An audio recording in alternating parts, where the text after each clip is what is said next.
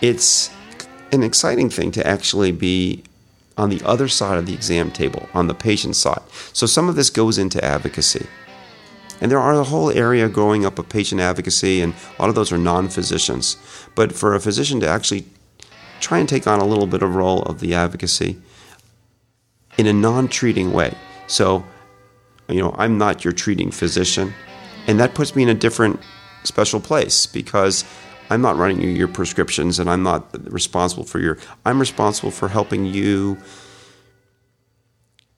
process this as if I were your brother-in-law, and can ask the questions that need to be asked, either directly of one of your providers or helping coach you, if you will, before you go and see them. And as you do your own education, and let's be honest, there's tons and tons and tons of, sometimes too much information out there now. Which of the things is real interesting 15 years down the road? What is really interesting now? If you have a 30-minute visit with an oncologist and you've got a plan, but you want to know a little bit about what might be next, what questions should you maybe focus in on, and how should you best utilize that 30-minute interaction this week? And so there are these kinds of questions. And putting myself in that non-treating role has been I think it's powerful. It's also been gratifying. When cancer enters your life, things get real very quickly. Today's story is an especially personal one for me, as my friendship with my guest and his engagement with my search for a diagnosis led to treatment that saved my life. I'm speaking with Jonathan Cohen, gastroenterologist and founder of MD Medical Navigators. John discusses how he was drawn to medicine by the intensity of interactions between physicians, patients, and family, as well as its intellectual and emotional aspects. He also talks about the desire to innovate and follow his curiosity, which is at the center of his personal approach to his profession. John discusses how his desire to explore from different perspectives, coupled with a keen sense of the need for humility, has led him to a new endeavor as an advocate for patients and families as they navigate their health care. I'm Diane McDaniel, and this is Real Cancer. John, thanks a lot for coming in today to talk with me. It's my pleasure. I'm really looking forward to it. Let's start our conversation by just talking a little bit about you as a physician. Why and when did you decide to become a doctor, and what took you in that direction? Well, it's funny. I didn't wake up one morning in 6th grade saying I'm going to be a doctor. The nearest thing in my family to a physician was my great uncle, who was a geologist out in Kansas. Yeah, that's real close. He gave me some inspiring books on science history, and I always liked science, and so I explored some of that early in college with some of the prerequisite pre-med classes, just in case. And but did you study science in college? Yes, I was a biology major. Oh, okay. But for me, it's interesting because I liked a lot of things, and biology was a major where I could take the pre-med requirements and just about everything else. So I didn't have, if I was going to do pre-med, I could do a little history, a little English, lots of different other subjects. If I had majored in something like history, well, then I'd have to, if I wanted to pre-med, that would be it. So sort of a potpourri approach. And then gradually I had some exploratory experiences where I tried to go around with a physician mentor to see what it might be actually like to be a doctor. But that was when you were an undergrad or earlier? Yes, when I was an undergrad. And also getting involved with student health advisory groups to do some education around topics relevant to college students at the time. So it was putting myself in a position to assess, is this where I want to go? Is this what I want to do? So it was a gradual awakening, if you will, rather than a thunderclap early in my Right. elementary years. You've had a general direction since you decided to study science as an undergrad, but what you were going to do in that, whether it was going to be being a physician, sort of came over time. Yeah, and I could have, even studying science, as late as, say, sophomore year, I sort of could have decided to pivot into other particular areas of interest. But this really seemed increasingly to be where I would find satisfaction. Mm-hmm. And what was it about it that made you make that assessment? It actually wasn't so much the science, it was the intensity of the interactions that I saw between the physician and patient and family.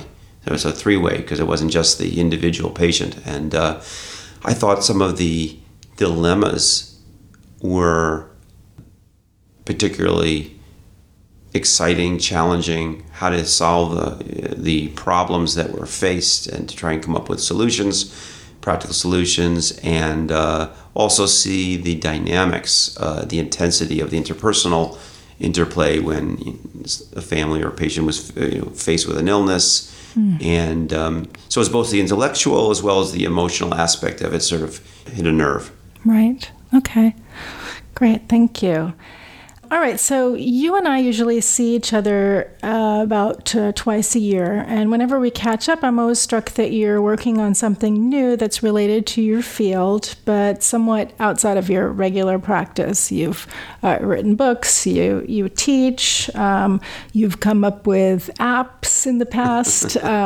It's pretty broad. It's all kind of connected to medicine, but it's not, and your field, but it's not really what I imagine that my local doctor is doing. So I wanted to just have you talk a little bit about what itch is it that you're scratching by experimenting with and expanding the boundaries of your professional calling. Wow, that's a nice way of putting it. Thanks. I think there's a general desire to innovate, desire to sort of follow up on something that's curious. There's a need that I see has not been explored. That's a general. I think there's also the personal approach to my profession, and that is I kind of want to be involved with whatever new developments are going on. I don't want to just stay in a comfort zone and do it and enjoy it, which I do. So some of the things that I'm doing now are the same things when I had my first job outside of training 21 years ago. I'm still do some of those things, and I enjoy them every bit as much.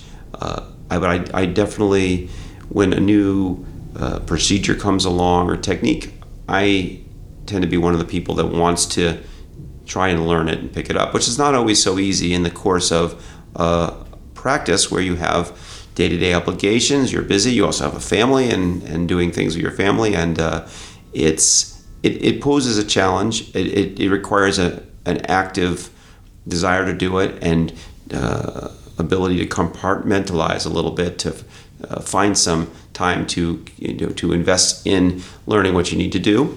And they don't always pan out. Sometimes you learn a new technique and then it turns out that it's pulled 3 months later, and so. But it's not. But it's the process of wanting to keep fresh and up to date. And I think if I had been in another field altogether, I think I would have liked to do that. There's some people who are always wanting to do that, and other people really are very happy. They've got it down pat, and they're very happy in it, and it gives them satisfaction, and that's fine. So part of it comes into that divide. Right. So it's just part of your personality to be kind of curious and wanting to learn new things. Well, the other reason to learn new things is if there are some forces at bay that require it. So some folks will be increasingly having to retool because they're facing a challenge. If the climate is changing, you have to adapt a little bit, and the techniques and the types of things that people are doing in their career, if the needs change, the needs of the population change one way or another. For example, with the increasing problem with obesity, for a gastroenterologist, there are a lot of challenges in that area, and there are a lot of new innovative things that can be done. And to ignore those and say, oh, let someone else who's training kind of do those. That's a lot of potential change in what we might see. And so I think it becomes imperative to do that from a professional standpoint. But it's also fun and challenging to get involved and keep it fresh. Right, absolutely. Let me change direction just a little bit. This is, as you know, the Real Cancer podcast. And so I've been talking to quite a few people who currently have or who've had cancer.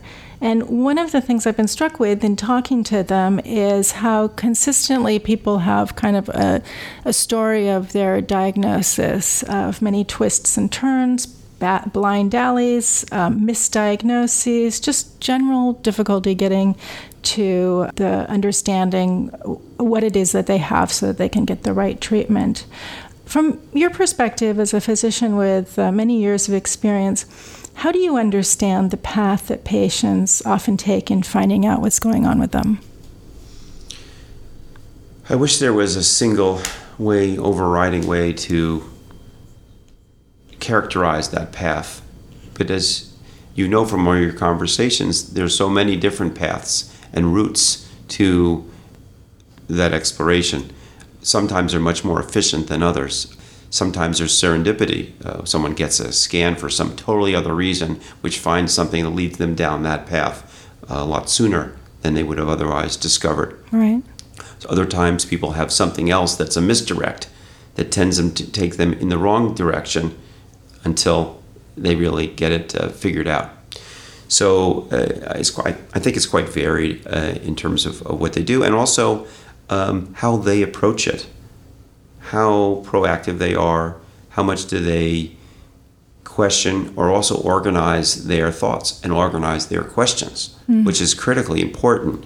Have an active role in talking to their doctors, is that what you're meaning? Yeah, but not just an active role in talking to them. Almost that when you go to a meeting, and even when we were planning this conversation, I'm sure you planned some questions that you were going to ask and talk about. So I think figuring out what your personal questions are, organizing them a bit, and presenting them.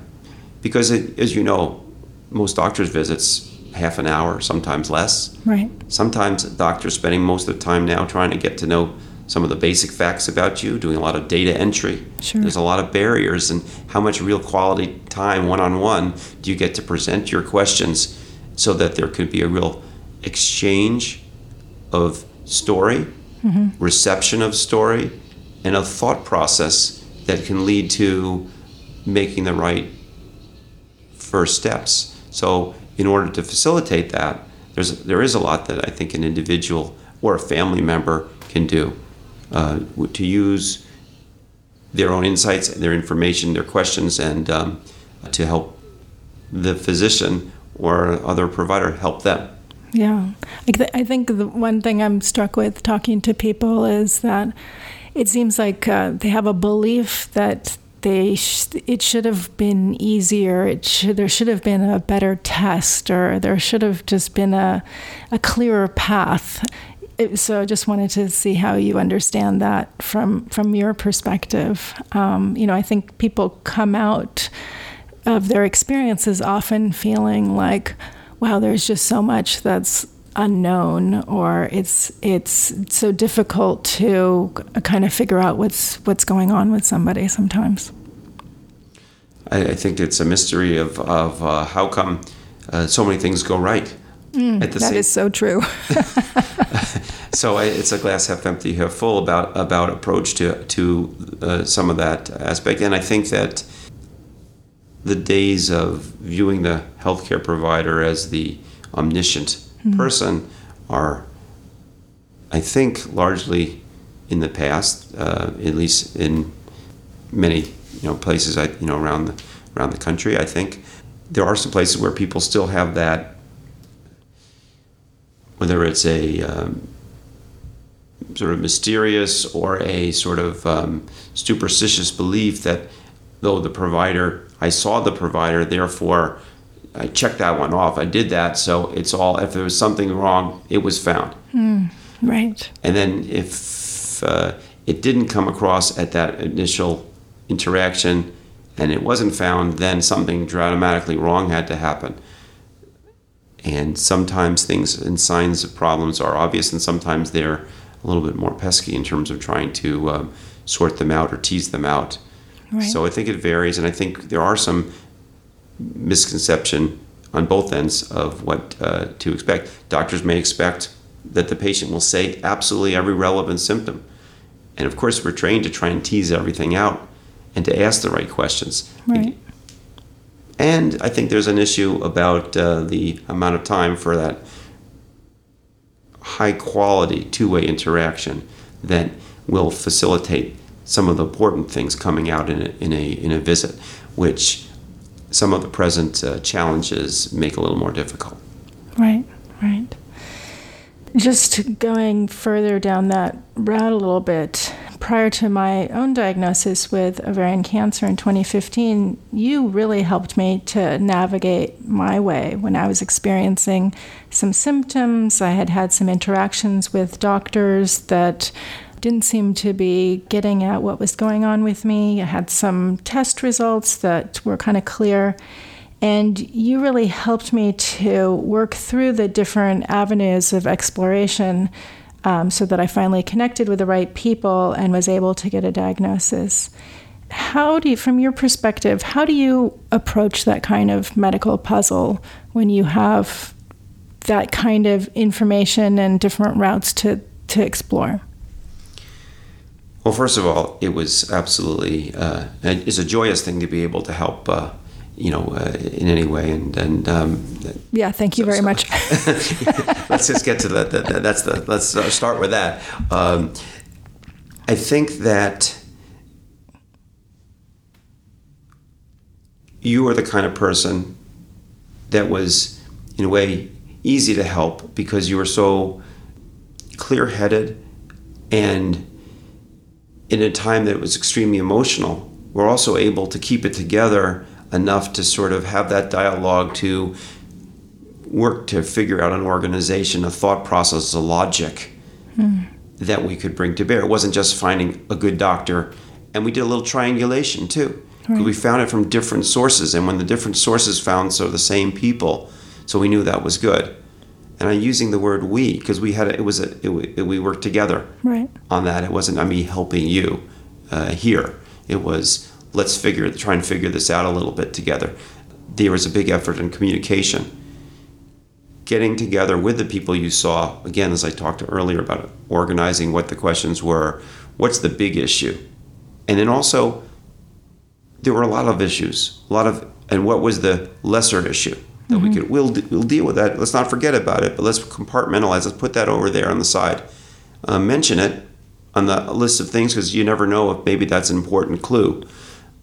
Then approach it in different logics of, well, the physician logic typically is when they hear about some symptoms, you say, well, what could it be? That's the first way of thinking. The other is, what must we make sure it's not? And you can go through the shotgun approach of figuring everything it might be and scan everything and do every test. But you have to be somewhat efficient about things and figure things out that way. So these were some of the 20,000 feet questions that I was able, in talking with you, hear what the other folks had said to you and try and think it fresh. Right. Now, what the others have said to you, it's interesting, in the moment, in that interaction with one individual, there's an immediacy to, you ask a question, you get an answer. You can look at some limited amounts of data that's in front of you. You don't always have all the records. How many people come for a second opinion without even having their result of what the first opinion was or what the results of the scans are, and collecting all that kind of information. So you have limited time, limited information, and you get a response. Some people are so affected, and understandably so, that it's like a deer in the headlights. So their fear takes over. Yeah, so they may not even really recall exactly what was said.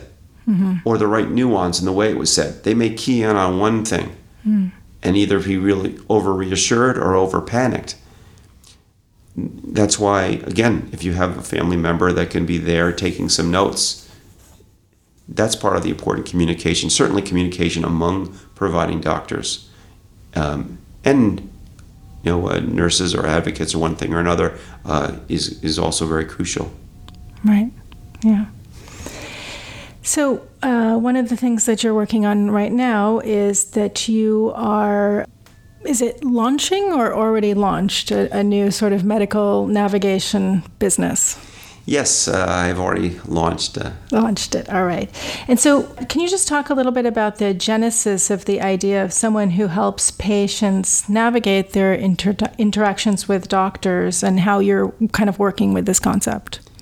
Sure.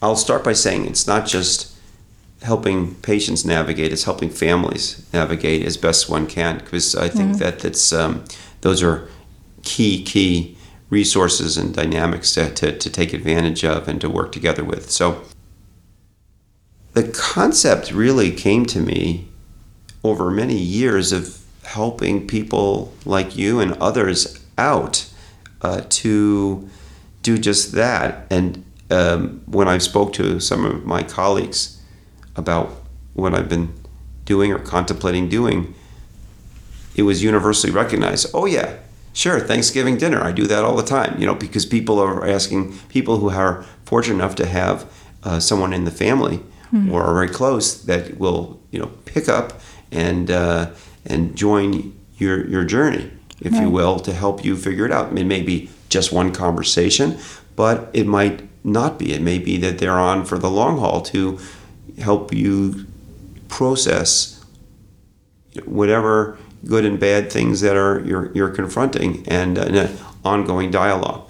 So I've had experience with both, and many of my friends have had experience with both as well.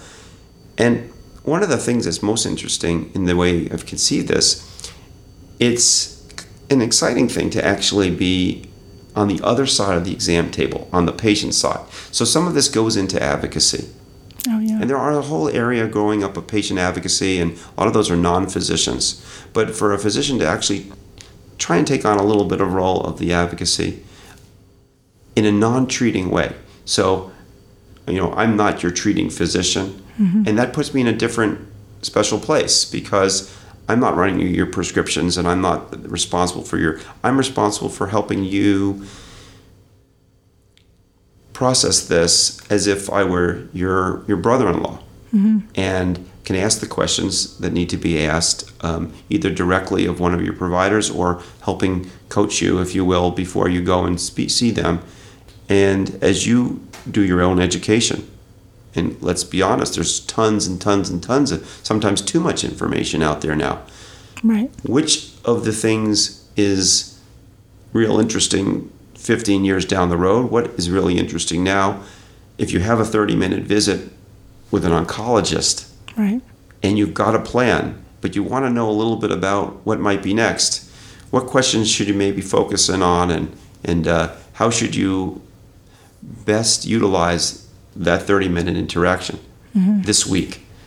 And so there are these kinds of questions. And putting myself in that non-treating role has been I think it's powerful. It's also been gratifying to be able to have that kind of, it reduces some of the normal barriers. And you have those normal barriers, and they're useful. They've been useful in medicine for generations, and to help you get on with being professional and helping. And it's very important to, that in terms of that relationship, but this is a little bit different. Right. And so it's been, that's been exciting. What are some of the things that have surprised you or depressed you or made you feel gratified in kind of taking that patient role, almost the patient advocate role, seeing things from the other side? Well, the same things that frustrate me in that role are what frustrate families also. The fact that we don't know the answer to everything. We have two paths to choose next Tuesday, and we have to choose option A or option B, not fully knowing which one will work and which of them will affect option C, which may not be right there. So you also try and locate some really great people for people to see, and the interactions may or may not be perfect. Mm-hmm. You can't. Some of it's out of your control. If you came to see me in my practice, I can control pretty well the diligence and the kind of care that I'm going to give you as best I can. I still can't control everything. I can't control outcomes. Right. And so that lack of control is the same frustration that families feel. Mm-hmm. You'd feel also. You're just trying to give people the opportunity to have clear-headed, logical, and best options and decisions. So there are, fears. Still, can I do enough? Am I giving enough options? Am I steering them down just one path rather than making sure they have a couple of options?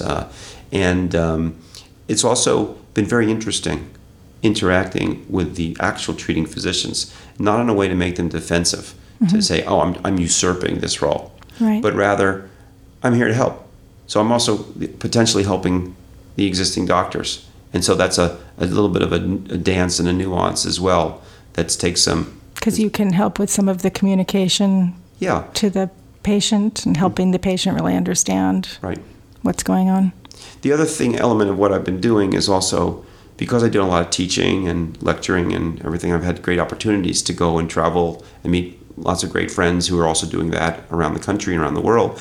And that has also, allowed me to sort of see that you could apply this network to help, again, the treating doctors and families take most advantage of it. Mm-hmm.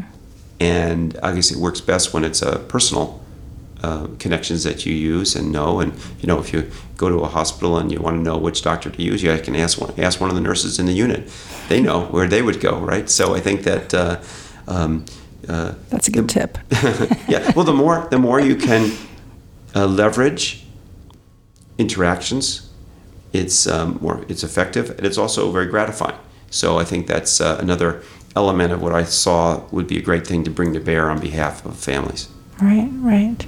What are some of the needs that you're hoping to address in particular? What are some of the places where people kind of run into difficulties with when they have a complex problem that just can't be, identified, diagnosed really easily and quickly?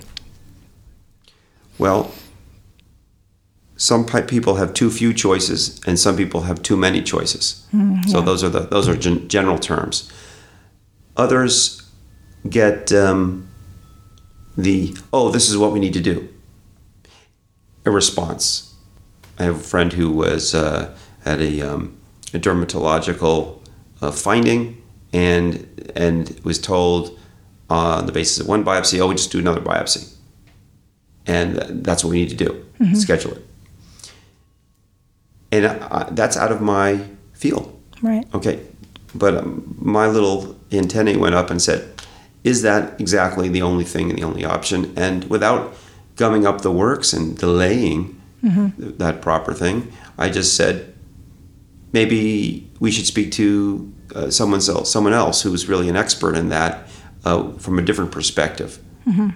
And when that person was, engaged, and because I called him, he was able to, take care of him right away, and he recommended a dramatically different course. And maybe my friend would have gotten the right care eventually. It may have taken 2 or 3 steps. Maybe they would have gotten less of it and followed and let it go. But one way or the other, I feel much better that we kind of, without delaying things very much, create a different perspective. So that's one example. Other examples have been, real exciting about when people have been out of their element. So they're fine. They're all connected where they are locally. They know everybody. Their doctor is very well collected in the community. Right. But they've had, either when they're traveling or their kids going into a school and a foreign study program, and an issue comes up. Right. The lack of control, the lack of resources, it becomes really, really readily apparent. So it's not just gee, you need to go to the ER, and the ER they'll patch up your broken elbow. Okay, that can be done anywhere. But sometimes there are some questions about management, one thing or another, and it's nice to either be a known quantity where you are, and if one needs to have somebody else brought to bear, I think that application of the network is important. Right. The other, category. Say you're in that town where you're well known. You go to the right person at a university, and they're just not getting anywhere. Mm-hmm. This comes up too. Sure. I'm not making any progress, and then that's when people go into the internet and they go and they get 15 different names, and every single one of their friends at a cocktail party tells them to go to somebody else. Sure. Well-meaning, if they choose to discuss their medical information at the cocktail party, that we can discuss whether that's advisable separately. But people can be overwhelmed readily with the alarmist and the people who are the opposite of the alarmist, and get a bunch of names, and they're always second guessing. Right. I find that a challenge in the role of navigator when you're coming up with a plan and everything like that, and then you get a lot of other input, and you have to always be open to it, because whether it's my medical practice or this, you have to have humility. Mm-hmm. And that's often pretty lacking in the medical profession. I think that you need to realize that, so maybe there is another thing that you don't know about, so there's no harm in getting some information. Right. But you don't want to also use so much investigation and so much exploration that you don't treat someone in the now when something needs getting done now. You don't always have that luxury. So that's the too many choices, too many options, too many possibilities. Well, yeah, it's a little bit of the the Hamlet problem. Sometimes you have to act, mm-hmm. and but you don't want to be rash about it. But so deliberate, but deliberate and then act. So I think that you need both of those things, and that's where people turn to family members, and that's where doctors have helped out their family members before, mm-hmm. and their close friends or college roommates and one thing or another, and that's where so that's sort of the genesis of how some of this navigation, medical navigation, was conceived. Mm-hmm. Is the difficulty or the issues that you're trying to address, are they something that is particular to the way that we do healthcare here, or is it going to happen in any system? Is the system somehow creating the issues that you're addressing, or are these issues that you think would be happening in any kind of situation? That's a great question. I think that there's probably similar challenges in many of the systems around the world that are going on. I think that getting real good one-on-one time with the person who knows who you are is increasingly a problem. People are going to, same-day urgent care. They're going to a lot of impersonal medicine. Mm-hmm. It's interesting. I gave these lectures in Canada, and which has a very different system from our own. And they were on colon cancer prevention, and I learned a lot of things. Going from province to province, where each area has its own sort of approach to screening and prevention.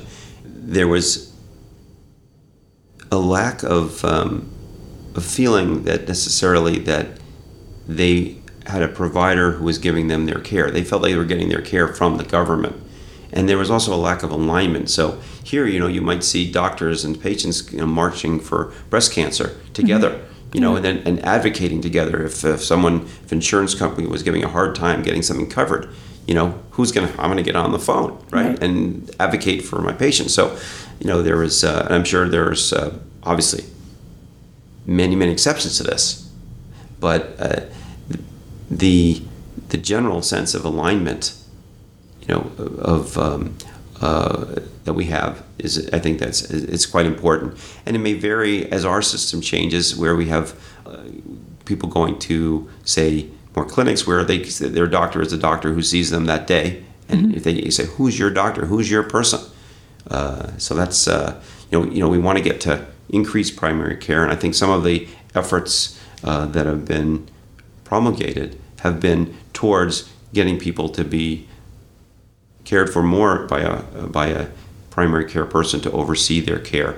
That would lead to cost-effective care, more prevention, and less reduplication of testing, for example. Because somebody's kind of overseeing the whole search for and process of care. Right.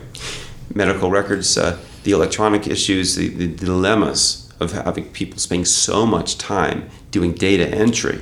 Mm-hmm.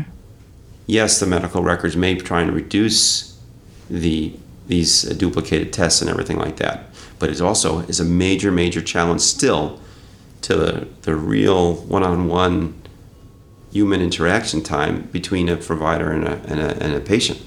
And that challenge hasn't been figured out here. And to my knowledge, I don't know if that's been figured out in other systems. Mm-hmm. So I think these are more universal issues when you have people going to see people that they don't know as well and don't have continuity with. I think that becomes, an increasing, challenge. Right. Just looking forward in your area or other areas, are there any medical advances, lines of research, or breakthroughs that you're really excited about? Well, it's an incredibly exciting time. You can just read the regular newspapers every week with another breakthrough discovery. The release of new innovations as a result of the whole genetic revolution is not going to come in a linear way, I think. I think it's going to come in giant chunks of advances if we can afford all of these advances. And that's another question, whether or not the economics will allow to keep pace with the potential that what science can bring, whether or not the bulk of the effort of the paying for healthcare is going to focus on bringing up the level of care across the board, which definitely has its priorities and challenges, or whether it's going to be on continuing to innovate at those levels where we're going to see giant breakthroughs in some of the diseases, such as some of the cancer breakthroughs that are being postulated and actually put into effect now. Mm-hmm. The other thing is this notion with the prospect of science being so exciting, when one's faced with something, also, can one do enough positively now, not necessarily to cure something, but to get someone to the point where they can be a candidate for some of these new advances that are just beyond the horizon. Mm-hmm. So in terms of philosophy. So for people that are going into medicine now, I think it's extremely exciting to imagine what all the information with the tremendous amount of the big data, the good side of all that data entry that we're all doing, there's got to have an upside. So that's we hope that it's not just going to be cost savings, that it's actually going to help us tailor care, tailor diagnosis, and whether or not it will free up to provide more human interaction, which is, I think, will be not just as necessary, but maybe even more when we have all these different choices, and whether or not we will be able to bring to bear some of these scientific advances to really change the course of some of these diseases. Right. So just as kind of a wrapping up question, I think, we've kind of talked around this a little bit, but maybe you can just articulate kind of in a summary way. What keeps you interested and excited about this field that you went into in medicine or in the specific things that you're doing in particular? Well, it may sound a little trite, but it's still a privilege to be welcomed into people's lives with an opportunity to actually make a immediate or a delayed difference. And, I'm in a procedural field, gastroenterology. We can sometimes do some things. So one day I can come home and tell my kids, hey, today I did something, I found something, and we took care of something that may have prevented someone from getting cancer. That's a great immediate gratification.